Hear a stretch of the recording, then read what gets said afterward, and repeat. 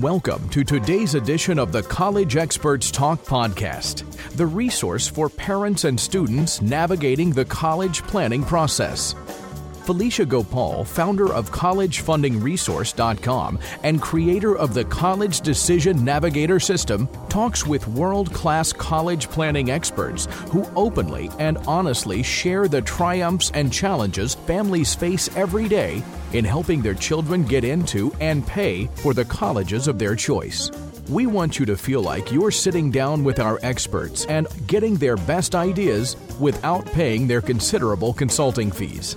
So sit back and relax as Felicia interviews others about the issues and concerns of selecting colleges, competing for a coveted place in a class, and ultimately paying for the colleges that admit your kids. Hello, it's Felicia Gopal here from College Expert Talk podcast. I'd like to thank everyone for joining us and welcome you to today's podcast. One of the biggest issues that students are currently grappling with is how to pay for college. Increasingly, students are using student loans to pay a portion of their college costs. In fact, America's total student loan debt has exceeded $829 billion in government and private student loans, which means that students currently owe more on their student loans than they do on their revolving debt and credit card debt. And I think that's a trend that's accelerating, and it begs the question, is college worth it today? I think if you know me, you know that I believe a college education is definitely worth it, but I believe that it's also important that students will be better served if they understood the job market, their initial earning potential just out of college, as well as the impact on their finances of taking on debt. So today's guest is going to be talking about those issues. She's somebody that I met through an article that she wrote for the Star Ledger called Debt from Student Loans is Crippling a Generation. I reached out to her because of my college planning practice, because I often see students who have taken on significant debt.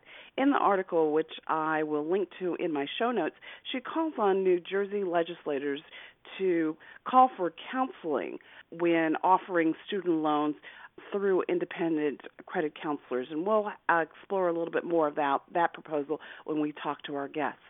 My special guest is Dr.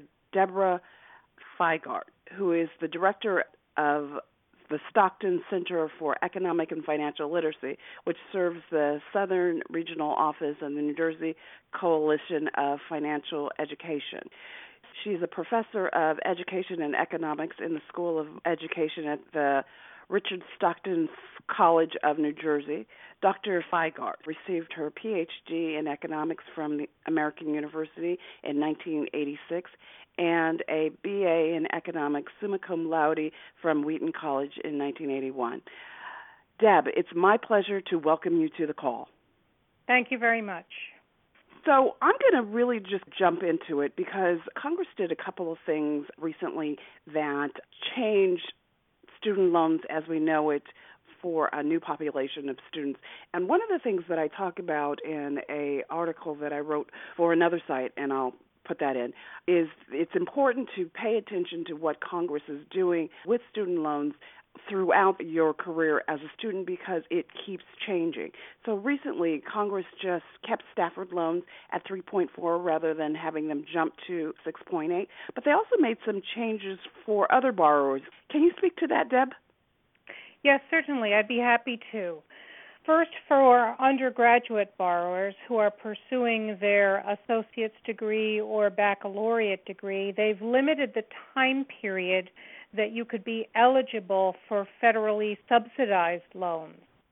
If you want to get an associate's degree, if you go full-time year-round, you can complete it in 2 years, and the Congress limited your time of study if you're a part-time student to 3 years. So after 3 years of attending a community college or a county college in the United States, you are not eligible for any more federal subsidies of your student loans, like a Stafford loan that's subsidized. If you are pursuing your undergraduate baccalaureate degree that you can typically finish full-time year-round in 4 to 5 years, the federal government, the Congress, and the President signed legislation to limit your time period for federal subsidies of loans to only 6 years. So this is an encouragement by the government to try to get students in and out and not pile up their loan debt over a long period of time. Well, I like the idea of having students graduate in a shorter period of time than before, but if you just look at the statistics, as you and I have probably both done, we know that it's taking increasingly longer for many students to graduate because of problems with getting the classes that they need, as well as working and all the rest of that. So it's kind of like Congress is encouraging you and beating you with a stick at the same time. It seems that way. I think the problem for students and completion rates rising, how long it takes to complete over the last decade or so, is not so much getting the classes you need, depending, of course, on which particular degree or program of study you're pursuing, but it's really the cost of education that has risen much faster than inflation. So students are spending much more time every week, every day in the paid labor market, and also trying to balance their schoolwork with their work in the labor market, or their schoolwork with work in the labor market, and if they have a family, if they're a non-traditional student and have a family. That's what's the real struggle compared to years and years ago, when students had enough financial aid, when the cost of public education from a public school was low enough because of federal support and state support for higher ed, that you could actually afford to go to school, finish in 4 to 5 years, and incur very little debt. Those days are gone, unfortunately.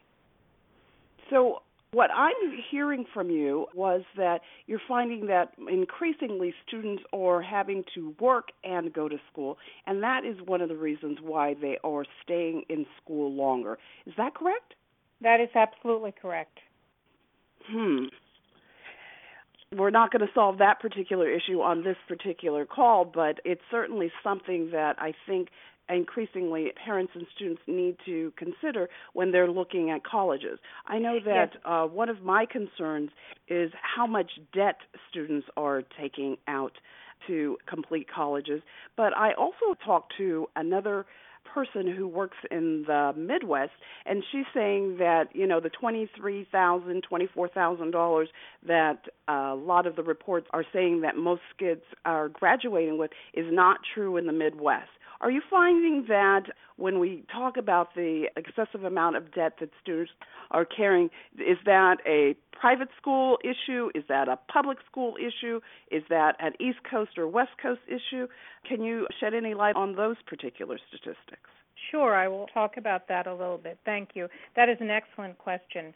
Let me just point out from the previous conversation that we had one other population that is greatly affected by Congress's and the President's recent actions on the student loan compromise that was signed at the very end of June before the July 1st deadline that would have doubled the interest rate for subsidized direct student loans from the government. The population that was left holding the bag here is graduate students, because the Congress authorized and passed and the President signed in this compromise a new condition that there will be none subsidized loans for graduate students. So the interest rates are going to be higher for going to graduate school. Graduate school per year costs more than undergraduate education. Why? Because it's very, very costly. The training is intensive.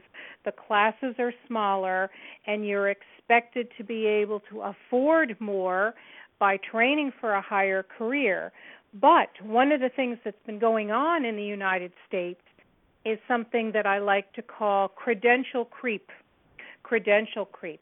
And what I'm saying is that more and more entry-level jobs in professions, especially the health professions and specialized jobs in computer sciences and engineering, require a graduate degree in order to get a license to practice in that profession. So you almost have to go to graduate school. In fact, you do have to go to graduate school if you want to practice to be a physical therapist. You actually need a professional doctorate very soon. If you want to be an occupational therapist, if you want to practice speech therapy and audiology. And those students are going to be in school much longer than 4 years, at least 6 years, if not 7, for a professional doctorate. So those students will be incurring higher debt because of higher interest rates based upon the recent congressional and presidential action. So you asked about, did you want to say something about that?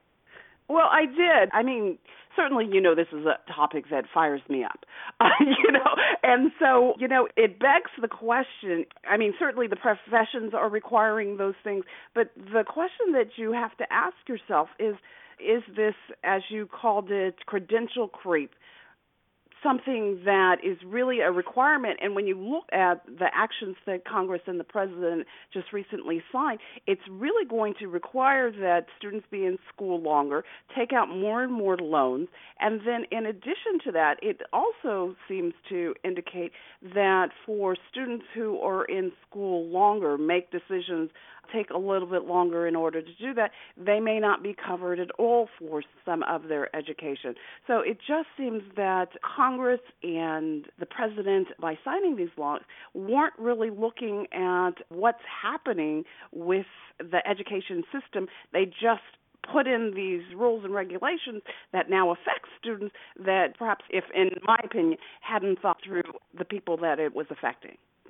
I think that's true, and I think Congress is working within a very larger constraint of today's financial scenario and the federal government debt and the fiscal crisis. And no, they weren't thinking about students. No, they weren't thinking about the fact that you cannot touch a patient in the health sciences, in physical therapy or occupational therapy, without at least a master's degree. You cannot touch someone. You cannot help them. You cannot do your job without the higher degree. So obviously they weren't thinking about graduate students. However, they were constrained by larger politics and larger economics and the debate that was in the summer of 2010 that went on for a very long time on raising the federal debt ceiling. So what they had to do was trade off lowering the interest rate for subsidized loans for undergraduate students that was set to go up and double from 3.4% to 6.8%. They traded that off, the costs of that, by backing it down to 3.4%, and they had to pay for it somewhere. So where they paid for it on their estimate is no subsidized loans for graduate students, and we're going to limit the number of years that folks can take out subsidized loans. Yes, that was a political compromise, and that's the way they had to do it. All right. So let's move on from that particular topic because it perturbs me. So let's just move on from that particular topic and talk about one of the things that I think is increasingly important, and one of the reasons why I do my other series, which is the Career 100, where I interview various different people about what type of education is required, is because I think that one of the things that I would definitely agree in terms of your guest article in the Star Ledger is the fact that students in general don't necessarily could benefit from counseling in terms of taking on the level of debt that they're considering taking on.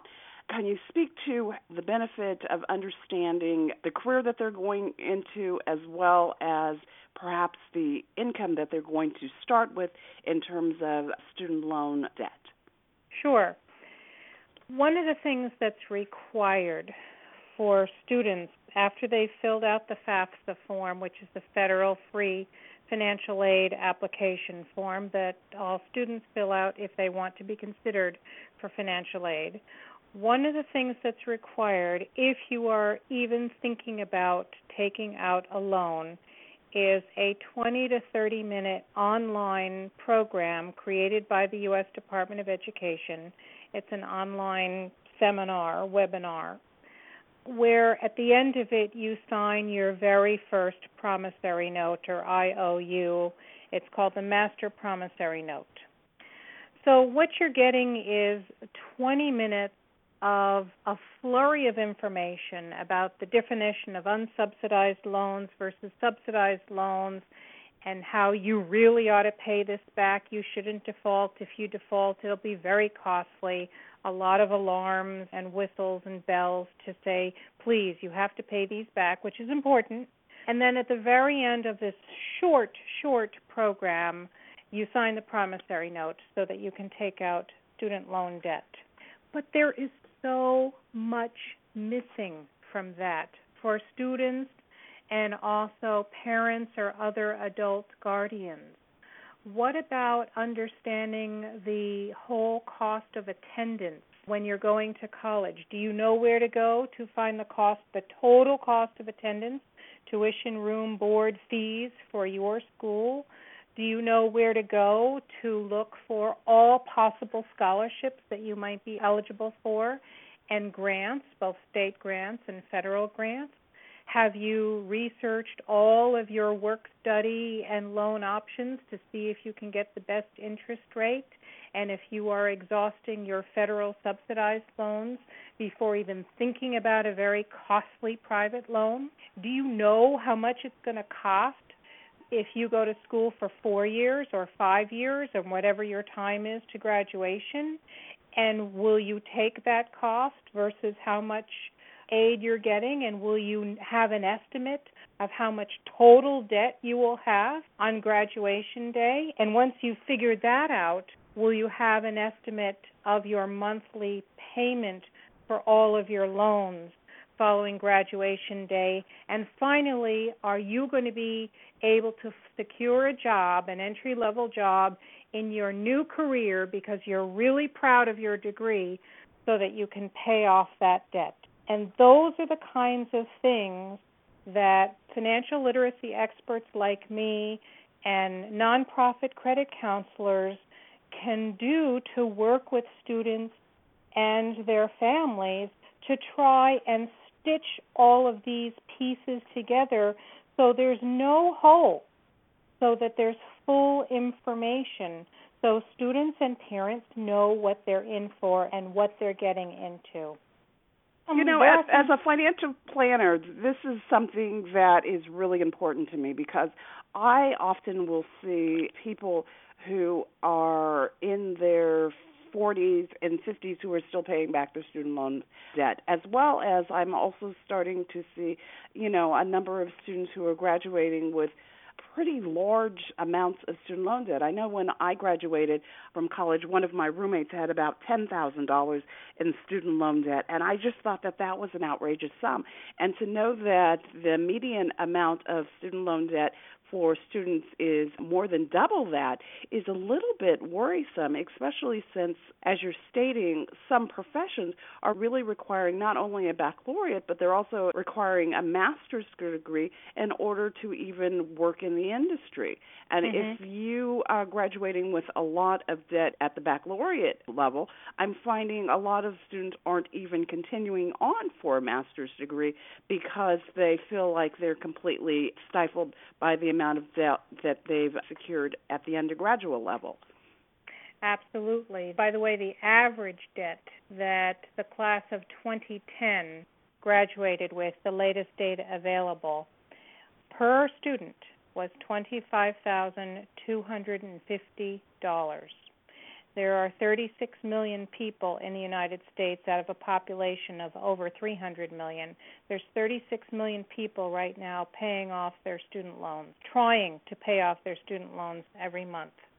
So $25,250 is average. So that obviously means there are some people that are graduating with below average debt, and there are some people that are graduating with 4 times or even 5 times that debt. And the most reliable independent source of data on student debt, and it drills down to the level of public school, private school, independent school, and it drills down to the level of the individual school or college or university that you think you want to go to. How much is that typical average student graduating with debt is, sorry for it to be a murder mystery, but the answer is the Project on Student Debt.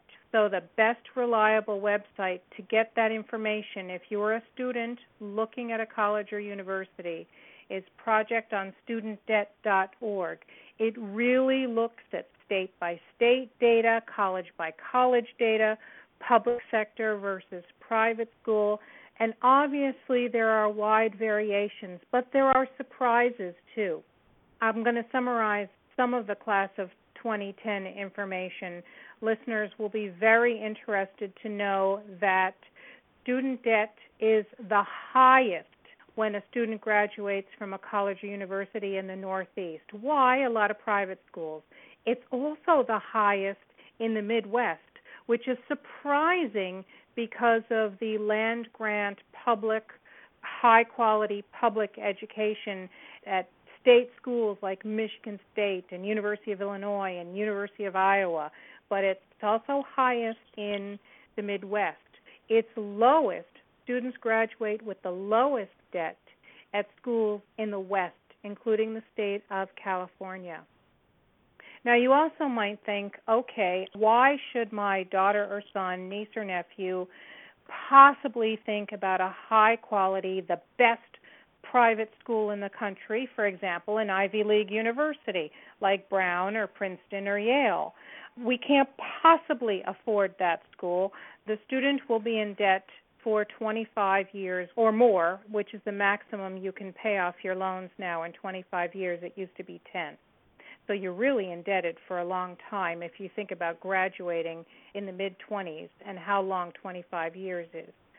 So I was talking about Ivy League universities. Well, you would think, well, the average debt for the class of 2010 is $25,250. My goodness, Ivy League debt has to be at least twice or three times that because of the tuition at Ivy League schools.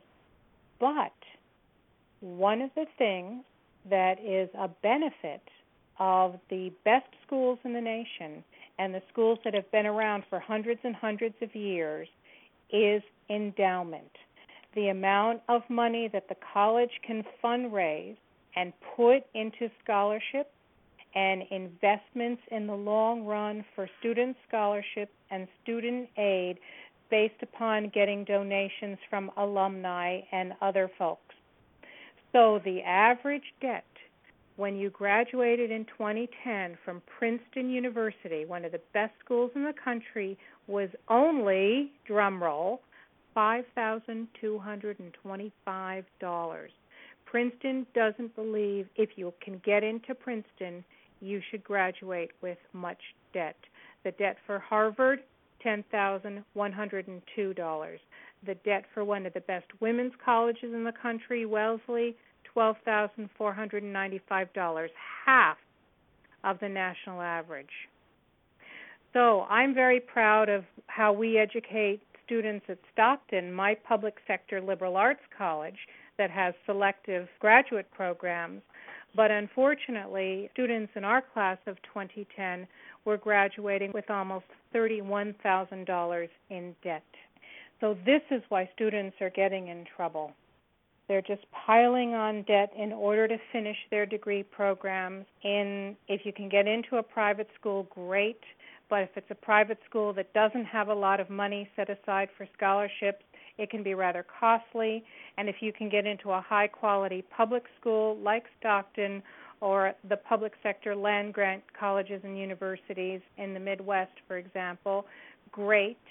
But the government support, the state support for higher education has been dwindling over the last 20 to 25 years, so that the public schools are relying more and more on tuition and fees to pay the bills rather than state support for higher education, as it was very well supported 20, 25, 30, 40 years ago.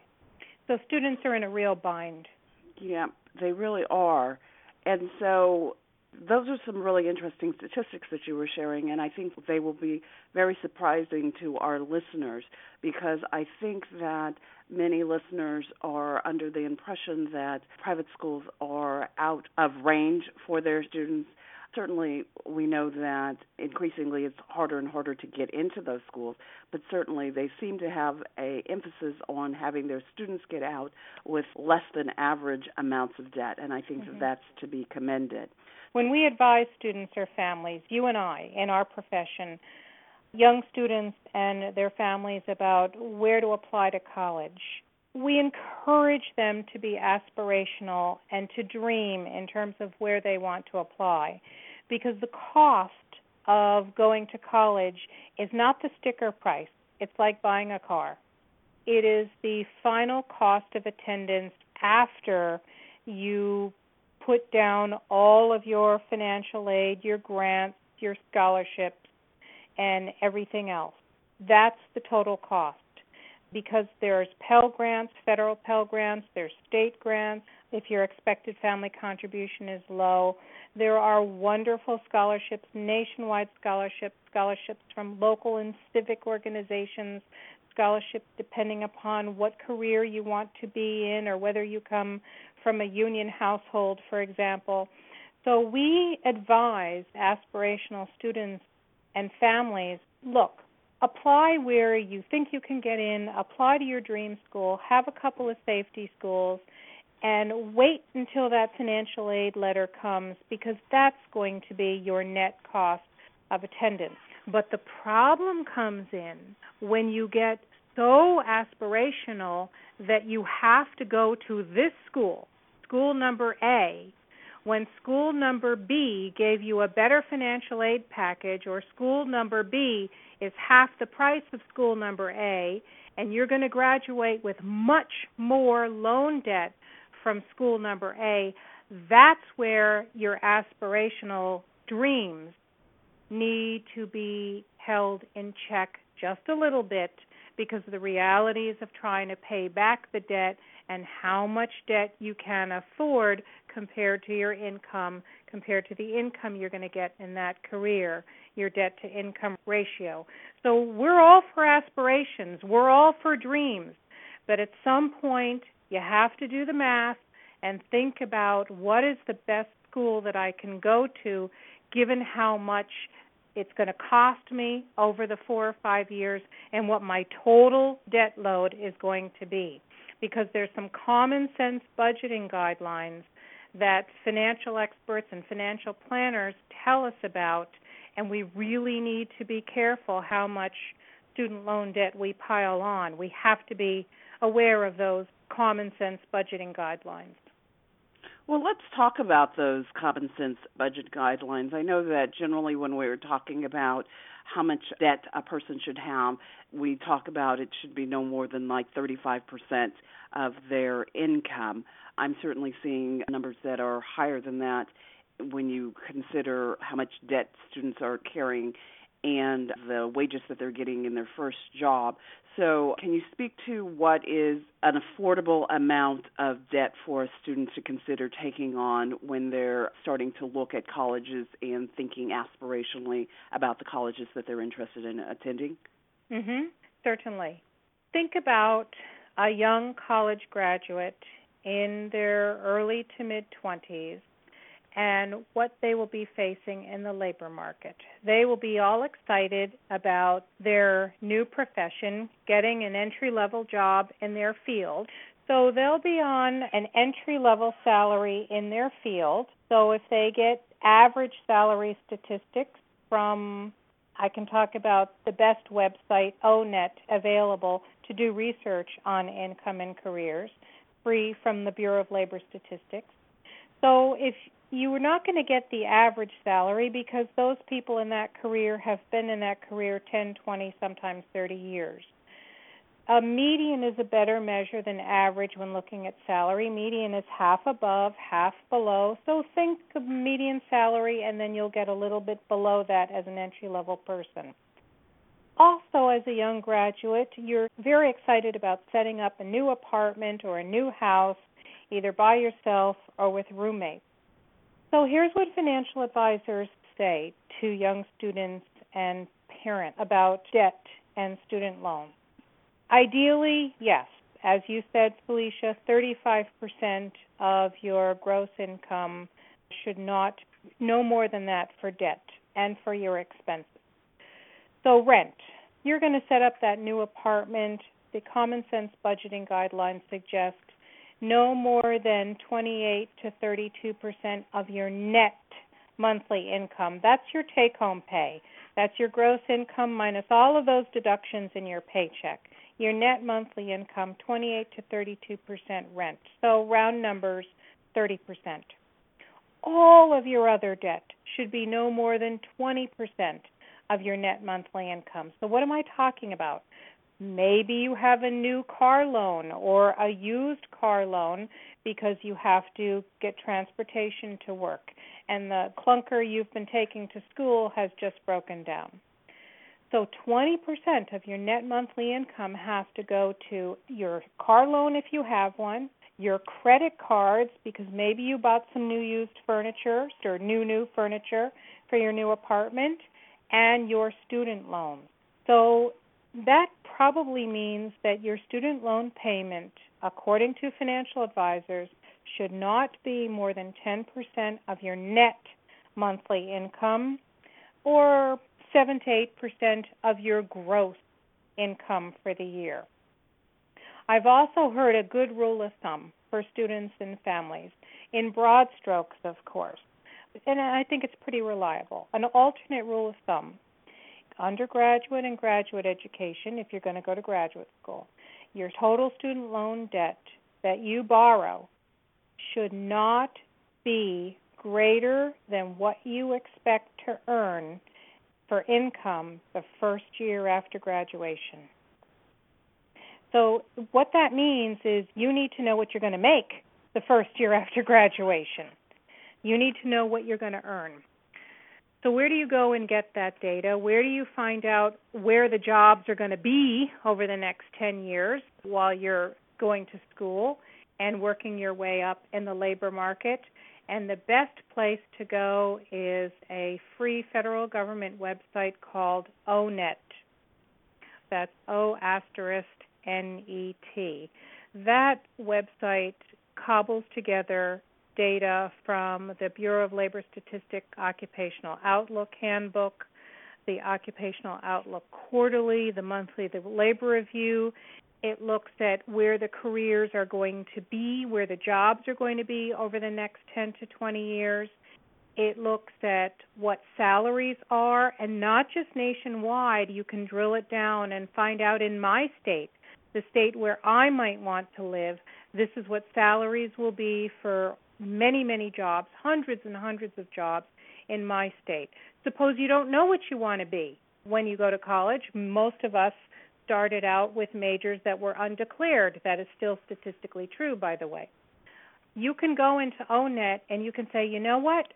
Click around. These are the kinds of things that I like to do. These are some things that are interested in. And you can query it, and ONET will generate a bunch of possible careers for you to look into.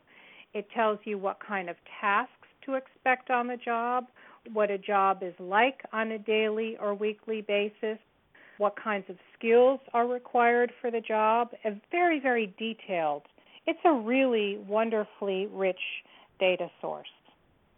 So if you go on to ONET, for example, let's say you think you want to become a social worker, you like helping people, your aunt is a social worker, and you've interned in her agency, and you've decided, hey, I think I'd really like to do that. If you go on to ONET, you're going to find out, hey, this is really good that I'm interested in social work because this is one of the hot jobs over the next 10 to 20 years.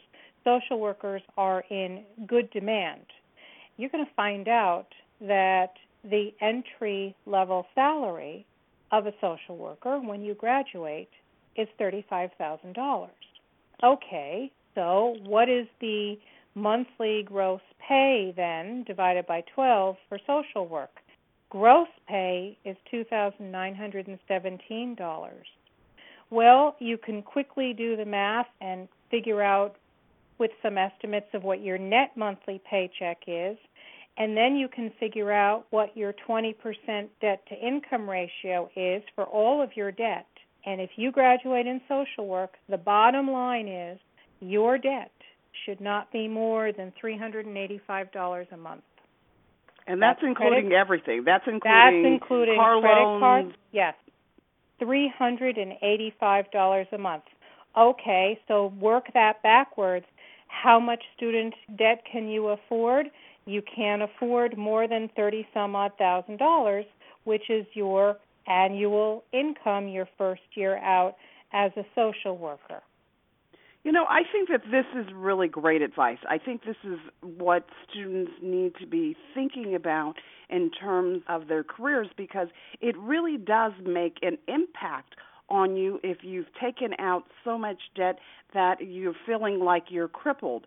I mean, it's bothersome to me and it's worrisome to me that students don't necessarily make the connection between the level of debt that they're considering taking out and their career aspirations and what they're going to do.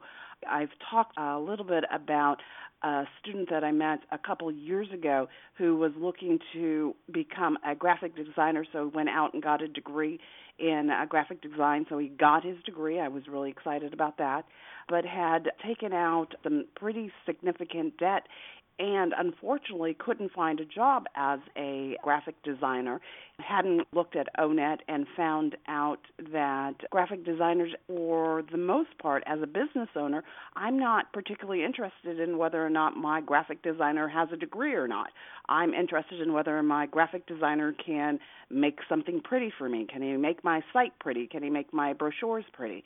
And I wonder today, how he was doing. We were able to make some adjustments to his debt load so that we were able to reduce his debt load, but I know that his mother, who had cancer, had co-signed for some of his loans, and she was starting to be very worried because the job that he was working in was as a retail clerk at a department store. So he wasn't making the type of wages that he thought he was going to be making, and it was really making a significant dent to his finances, and it was feeling like his options were severely limited because of the level of debt. And I think one of the changes that Congress made several years ago was the fact that student loan debt is no longer dischargeable in bankruptcy, and they've also extended the amount of time that student loan debt can be repaid to 25 years. So from going from 10 years to 25 years can have a significant impact on how your life moves forward in terms of some of the choices that you have. And a lot of that could have really perhaps been eliminated by taking advantage of some of the resources that you've shared, a project on student loan debt, so that they know at the school I'm considering going, this is kind of the average amount of debt that students have, as well as this is the career that I'm thinking about going in, this is my starting wage, and perhaps I should not consider taking out significantly more than that in terms of my student loan debt. It's hard to make that decision. When Congress stretched out the payment period from 10 to 25 years, they did that in response to the rising levels of debt. They did that in response to increases in default and increases in bankruptcy filings due to student loan debt.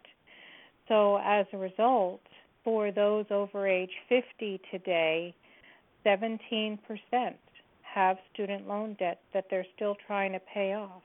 Imagine trying to raise a family and by that time save money and put your own young kids and teenagers through college and still paying off your student loan debt. So about a quarter of the student loan debt today is for individuals under 30, and you would expect that. And about 34% is people aged 30 to 39.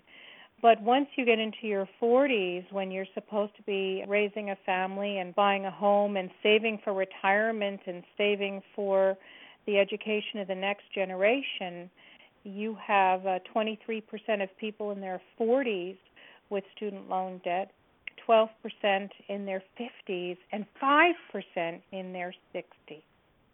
So it's really, really hard to get a leg up in this economy with so much debt. So let's talk about your graphic artist because let's say it's a he. He is very, very typical of the college graduate today. Graphics arts is a wonderful degree. And in fact, you don't need a bachelor's degree, as you said, to graduate in graphic arts. But the fact of the matter is that the overwhelming majority of graphic artists hold the baccalaureate or undergraduate degree today. ONET says about 81%. So this young student goes on to ONET and finds out that nationwide the median wage in graphic arts is about $44,000 if you're a graphic designer. That's pretty good. The nationwide median household income is about $50,000. So for an individual, this is pretty good, $44,000. But like a lot of young college graduates in the last few years, if they can even find a job, it's likely to be in the retail sector. The salary you get paid in the retail sector tends to be, for sales positions, very low, no matter what you're selling. If you're selling a big-ticket item like a car or a refrigerator or washing machines or commercial appliances, you might make a little more if it's based on commissions, but average retail salaries are very low, something in the 20s. So here is a young dreamer who wants to be a graphic designer who thought maybe they would get a salary of something in the low 40s when they graduated and be able to afford a total debt load comfortably in maybe in the 30,000 something, and they're getting paid maybe 20,000 gross without all the deductions, and then what you take home at the end of the day, week and year. They're finding it very hard to live. They're almost near the poverty line in the United States. So that's disappointing. We need the job market to get better so that young students can get jobs in their fields of expertise that they've trained for. We need a growing labor market. We need a lot more support for public sector higher education so that students have more scholarships and less loans. And we need families and students to take advantage of non-biased, free loan, better credit counseling and loan counseling before you sign that first master promissory note. You know, I completely agree. You know, I'm a proponent that more information is always to your benefit. And certainly I think you've given us a lot of great information today on student loan debt as well as ways to consider and perhaps approach the student loan debt that they're considering taking, as well as giving them some great resources on places to go to find information about potential careers. I have another podcast series which I call the Career 100, where I interview various different professionals who are currently working in the top 100 careers, where I talk to them about, you know, what types of information, what types of education and opportunities are available based on what they've gone through to get to their careers. You'll find a lot of enthusiastic people who talk about their particular careers, and in particular, I know that we've got an audiologist that we're going to be interviewing very shortly who will talk about what it's required to be in her chosen profession. And we also had an interview with a person who was a social worker who was a longtime veteran of the social work industry and has made a recent change in her career so that she's taking the skills that she's learned as a social worker and applying them to new fields. And I think that that's one of the things that is true for many of us. Many of us have graduated with degrees in all sorts of different types of fields, and we are no longer working in them or working with our training in various different ways, and I think that that's one of the skills and the benefits, and one of the reasons why I think a college degree is definitely worth it, is it gives you lots of opportunities to take the education and the training that you've mastered in the schooling and apply it in new, inventive, different ways, from perhaps the way that you were even trained to proceed through your college career. And I think that that is a benefit. So I thank you very, very much for the information that you shared. Is there anything else that you'd like to share with our audience today? If I could sum it up in one sentence, because I know some of the answers were long-winded, my advice to listeners would be the following. Think about the long run. Sometimes it's really difficult to think that far out, 30, 40, 50 years, but you're young, you're smart. Think about the long run. And I think thinking about the long run is a great way to end today's podcast. With us today, we had Deborah Feigart, who was sharing with us about student loans, its impact on your budget, as well as the amount of debt load that you should consider. When you take a look at our show notes, you'll see references, and we'll have links to ONET as well as the article that brought her to my attention, Debt from Student Loans is Crippling a Generation, as well as we'll have links, of course, to the other podcast series that I do called the Career 100 podcast series. Deborah, would you like to share any contact information if somebody was looking for some additional information? You can reach me at the Stockton Center for Economic and Financial Literacy. And to do that, just go to our website, www.stockton.edu/finlit. That's one word, FINLIT. Lots of resources on that website as well. All right. So Deborah is an expert on financial literacy, so the information will not just be about student loans, but it will really be about educating you and sharing information about the whole issue of financial literacy and giving you some great resources that you can take advantage of and learn a little bit more about so that you can be more financially literate going forward in the future. I thank you very much for your time, and I appreciate the time that you've spent with us today. You're welcome. My pleasure. I want to say thank you again to all of my listeners for joining us today, and I hope you will join me for another installment of the College Expert Talk podcast. Thank you for listening to today's edition of the College Experts Talk podcast. We hope you'll join us again for our next podcast, where we will continue to legally share college insider information with parents and students from the insiders themselves. For more information and to instantly download your free copy of the College Funding Resources Report titled 5 Strategies That Parents Need to Start Using Today to Cut Their College Costs Tomorrow, visit www.collegefundingresource.com. That's www.collegefundingresource.com. This is Mike Elmore for the College Experts Talk podcast.